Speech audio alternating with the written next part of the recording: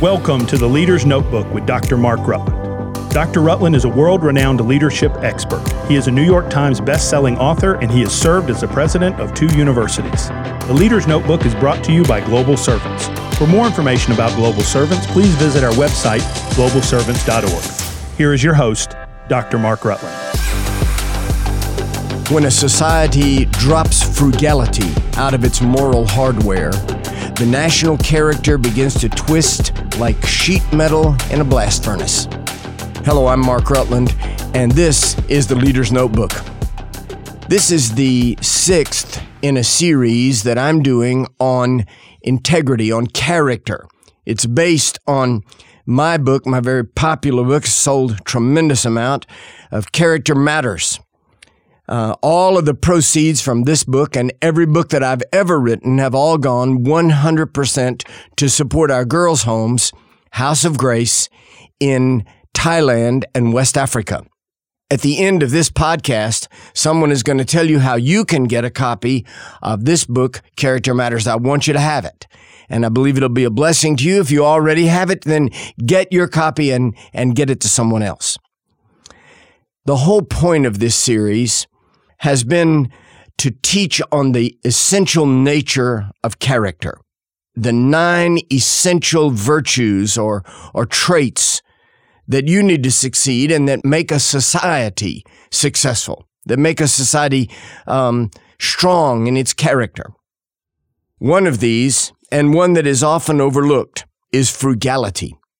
Frugality is that virtue the absence of which touches the very substance of life. Poverty of every kind will follow when it is lost. It's not just a matter of a nation or a society or culture spending itself into bankruptcy because it's not frugal.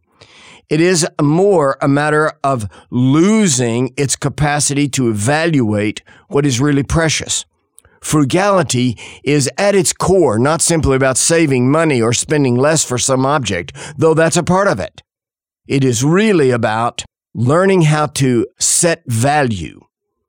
If the base, the precious and the semi-precious all look alike to a society, it becomes impossible to discern the difference between, say, humanity and plastic, between life and a bauble.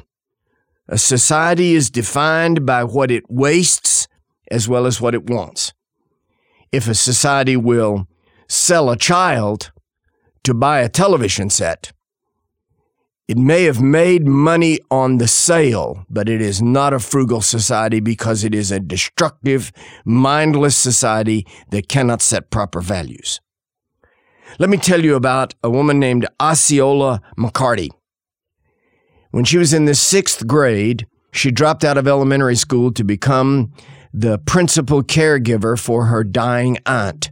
She never returned to school, working instead doing laundry and ironing for Hattiesburg, Mississippi's aristocracy.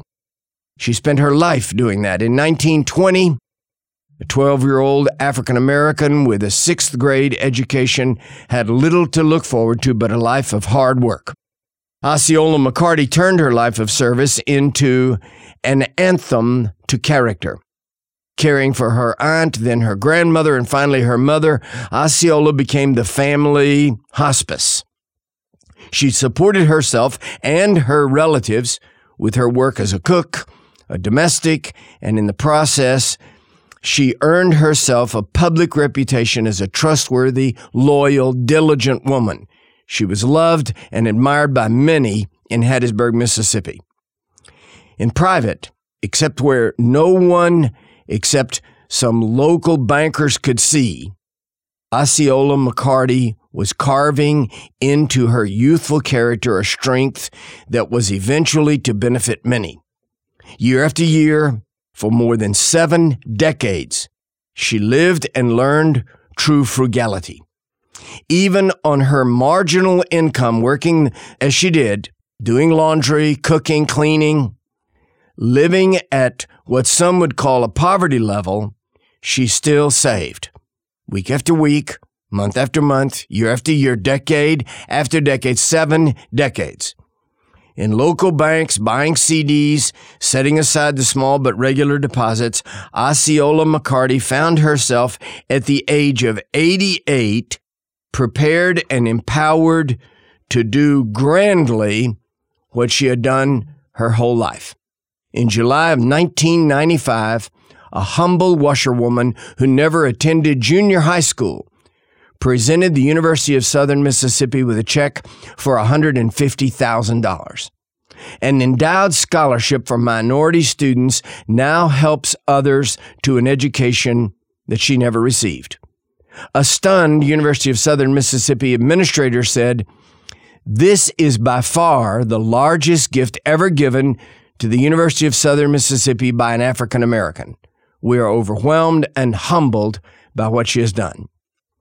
A life of character, humble, hard-working, sacrificial life built on the conviction that servanthood is noble and important, now enabled her to give grandly, and it enables a new generation to find success through education.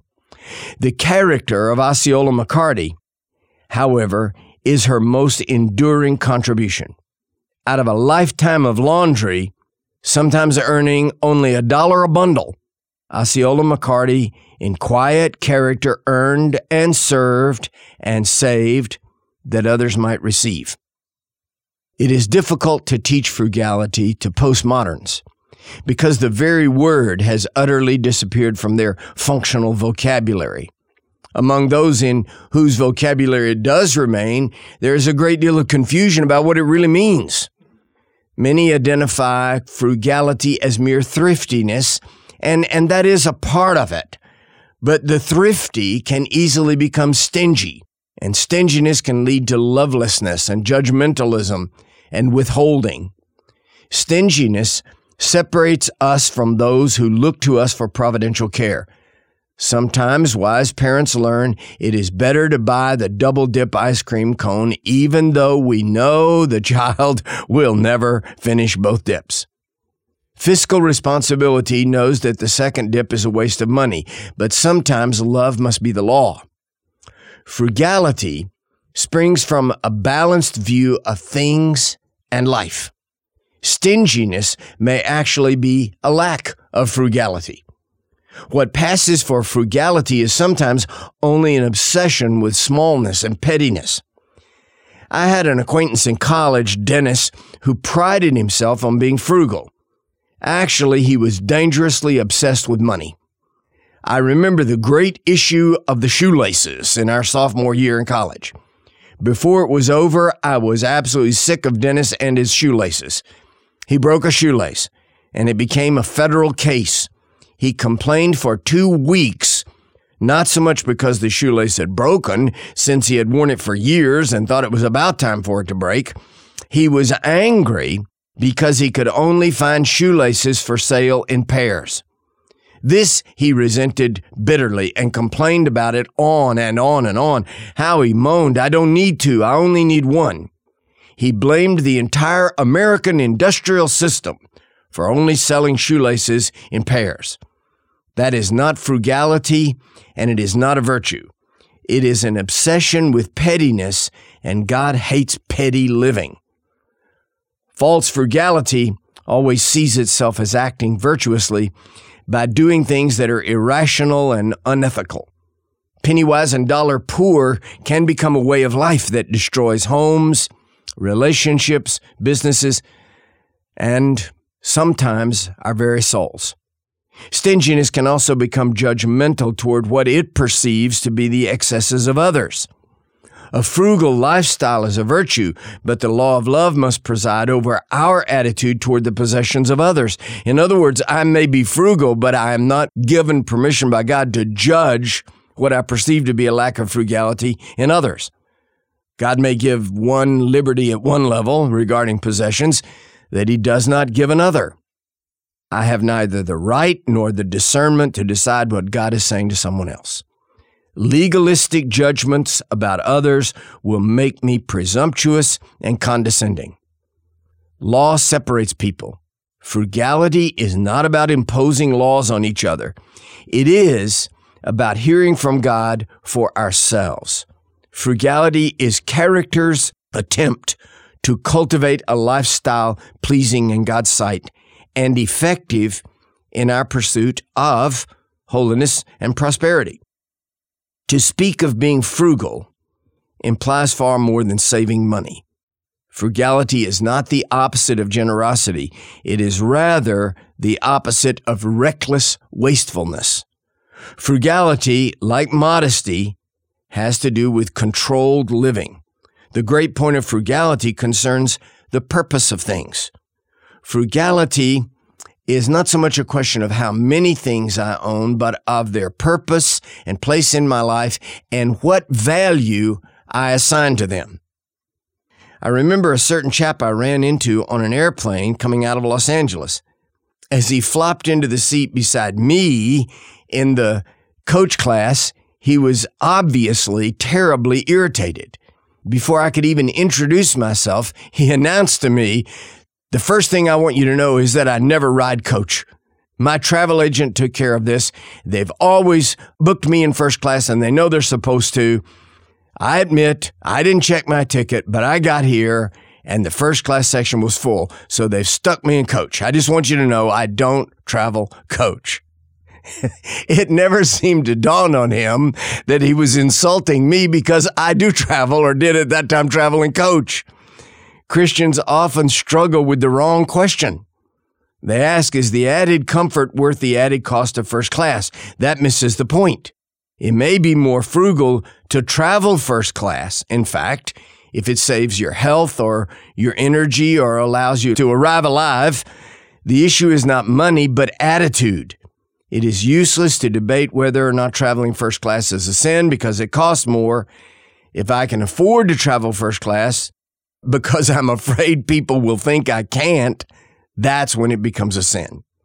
It is a sin only if I make it a matter of being showy and self-indulgent. John Wesley said, "Money is an excellent gift of God if it is used excellently, answering the noblest needs of humanity." To Wesley, you see, money was not the enemy. The enemy was my own sinful nature. Therefore, in order to arrive at a balanced view of money, I must ask myself frugality's simple questions. Number one, what is money for? Money is for exchange. Money is for goods and services that may, without corrupting my spirit, add education, comfort, beauty to my life and to the lives of those I love and care about. Furthermore, money is good for the good of humanity and for the expansion of the kingdom. Money is never to be used for the purchase of status. Never is it to be used for the demonstration of power. In his great book, Richard Foster tells an excellent example of the misuse of power, of wealth, and how it corrupts us. In a brilliant parable out of his own childhood, he says it really happened. Foster reports that he was a champion marble shooter.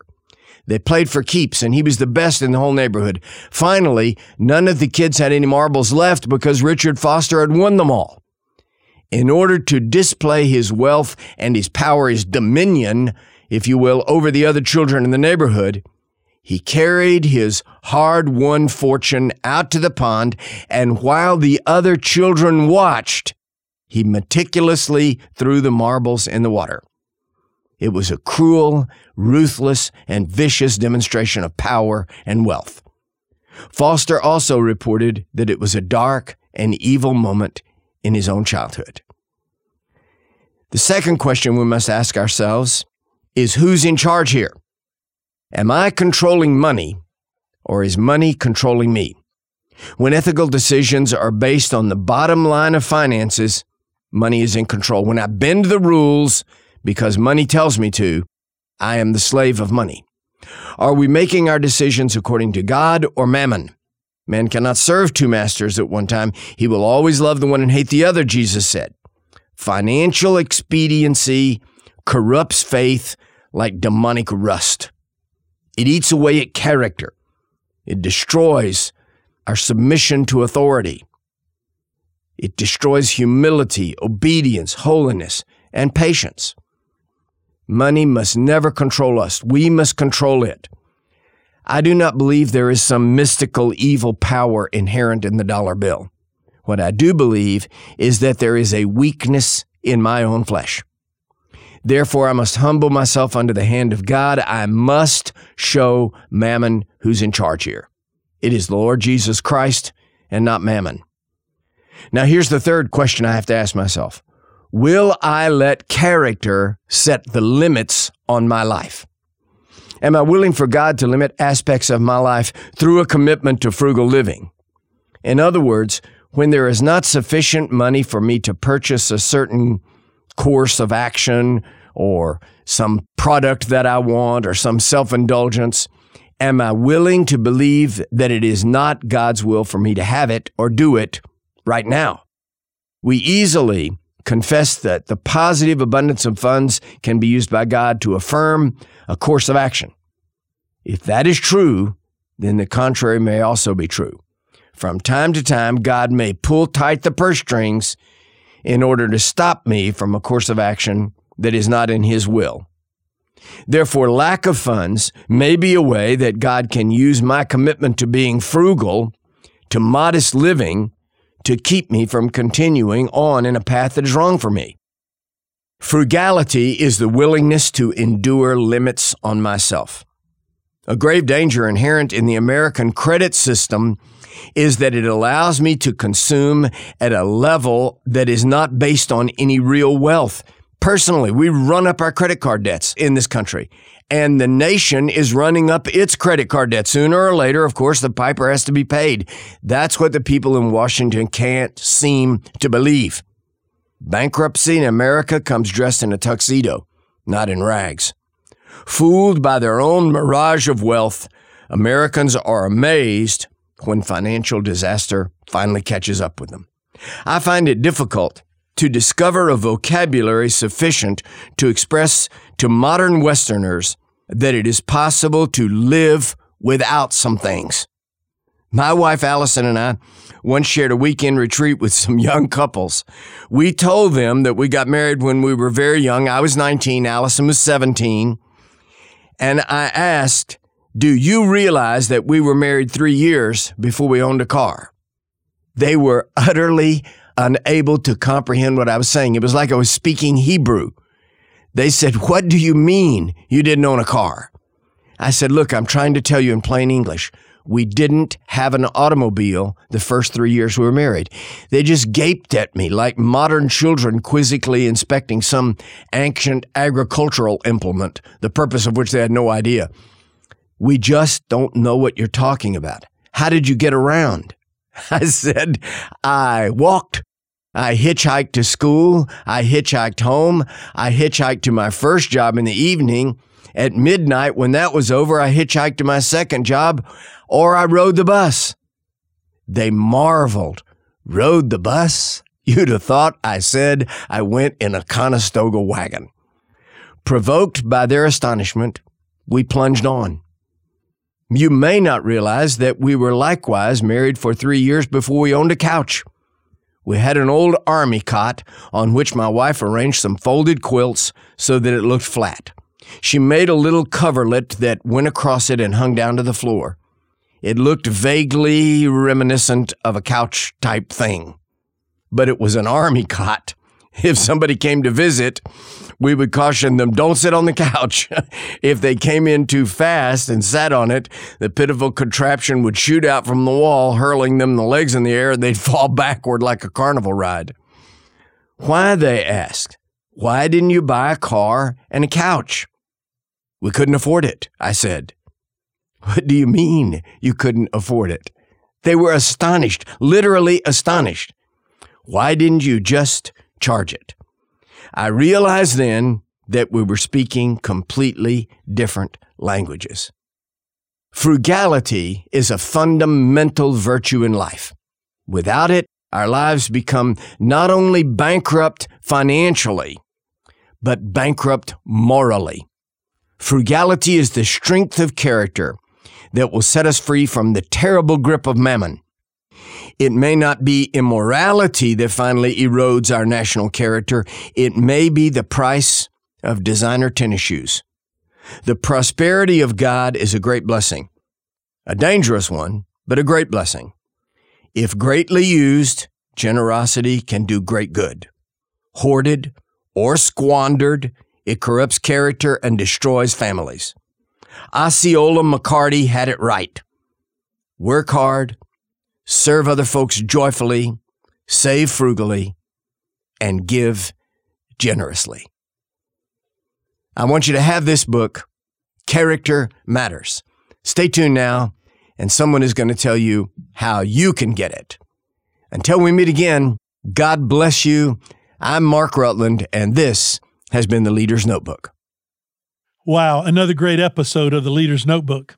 Hello, I'm Ronnie Brannon, the Chief of Staff at Global Servants. And as Dr. Rutland said, we want to send you your copy of his book, Character Matters. You can receive your copy by contributing any amount to Global Servants through our Secure Give app on our website. Go to globalservants.org, click the Donate button, and then click Give Online, and then leave your contribution under the Podcast Gift tab. Next, please click Add a Message and include your name, email address, and the mailing address where you would like your book delivered. As soon as your donation is processed, we'll send you an email confirming the delivery address, and we'll get your book in the mail to you by the next business day. Again, thank you for subscribing to The Leader's Notebook with Dr. Mark Rutland and helping make a difference for those around the world and helping save little girls for big destinies.